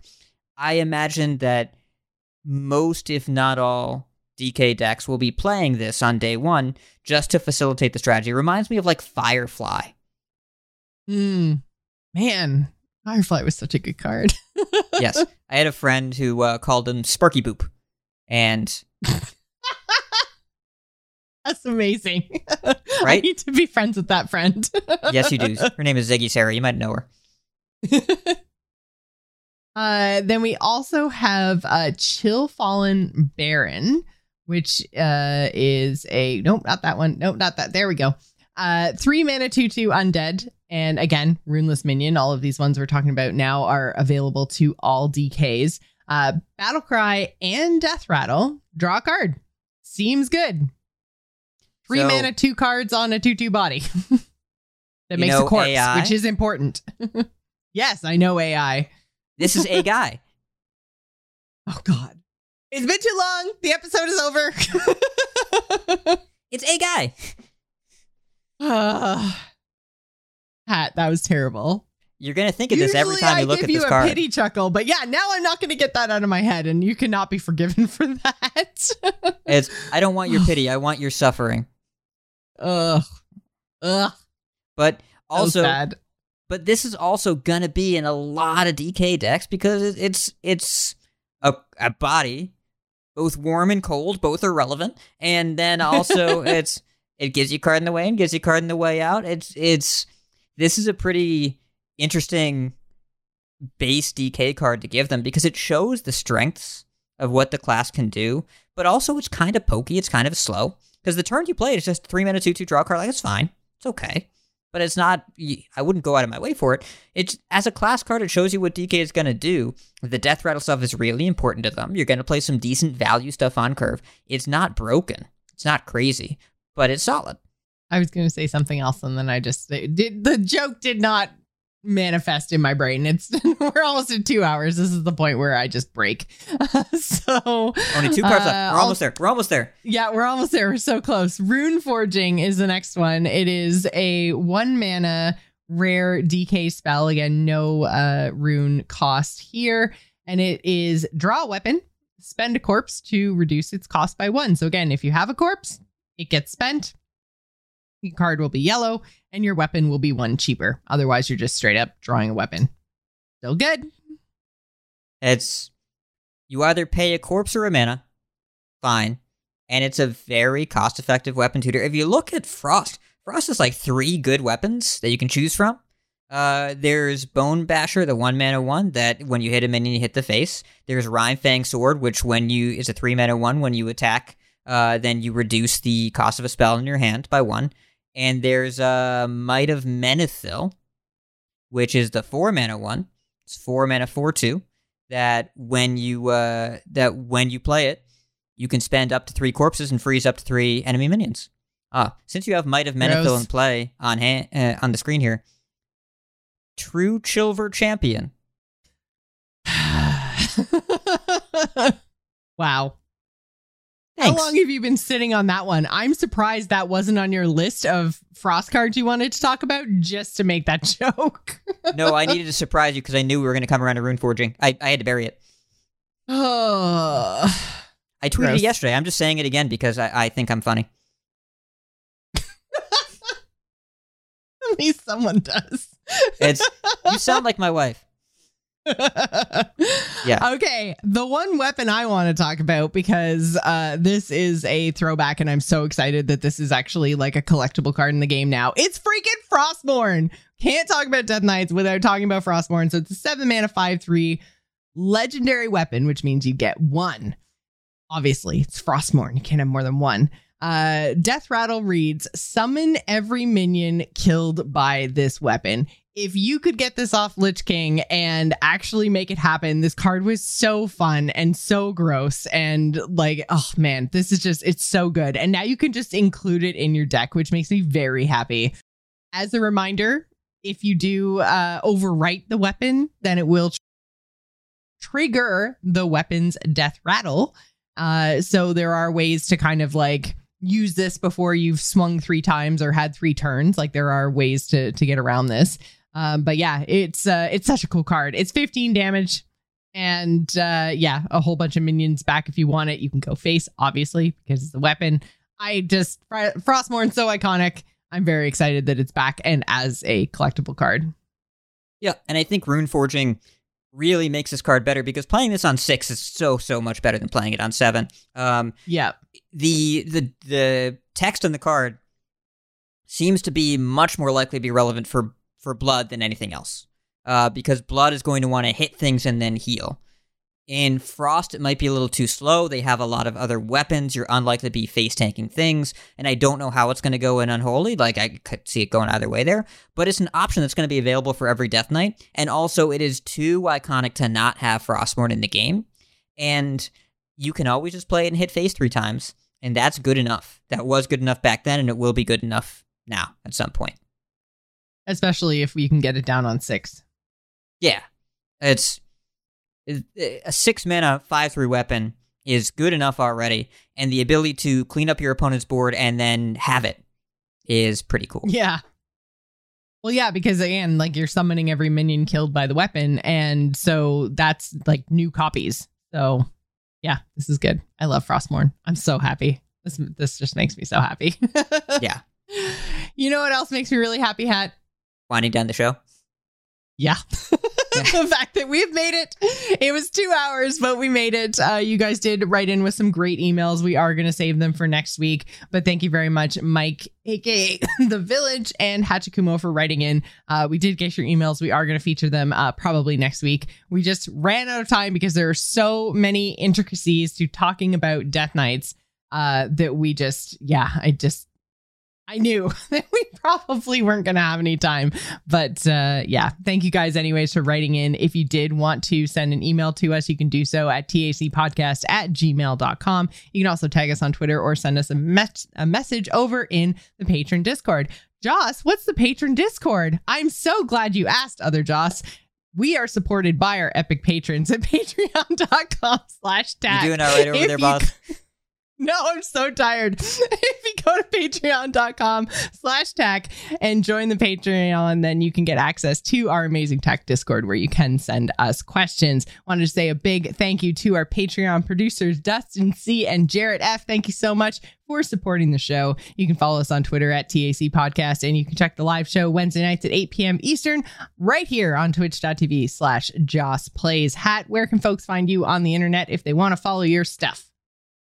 Best place is twitter.com/RidiculousHat. That is the hub of my Hearthstone content, at least for the moment. But planning on continuing over there. Still, I have 2 other Hearthstone podcasts, so you can check those out as well. Coin Concede, we make the competitive side of the game more accessible to you over at coinconcede.com.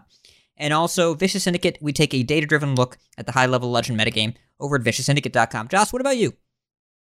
You can find me on Twitter and Twitch. I'm at Joce Plays. That's JOCE Plays. Please do go check out. See, I can't even talk anymore. My general gaming podcast, The Gamer's In, particularly right now because we are raising money for Extra Life. We had our Extra Life Game Day stream on Saturday. We streamed for 14 hours. It was crazy. It was fun. We played a lot of co-op and competitive stuff, and it was a really, really great time. If you can, please do go and donate. Oh my God, Joss, come on. You've got like 2 more minutes. Let's go. You can go to bit.ly/TGI Extra Life 2022 to donate. We are still short of both our team goal as well as my own personal goal. So you can go there. You can support anybody. But yeah, we are still short of our goals. So we're going to be doing a lot of streams still through November and December. Please do go and support Extra Life. It is a really, really, really, really great charity. It is the Children's Miracle Network of Hospitals. We do it every year. It's a great cause. So if you can, please do go and support us. Even if you can't donate, please do go and share the link. Again, that is bit.ly/TGI Extra Life 2022. That's going to do it for us this week. Thank you guys so much for listening. Until next time, job's done. Job's done.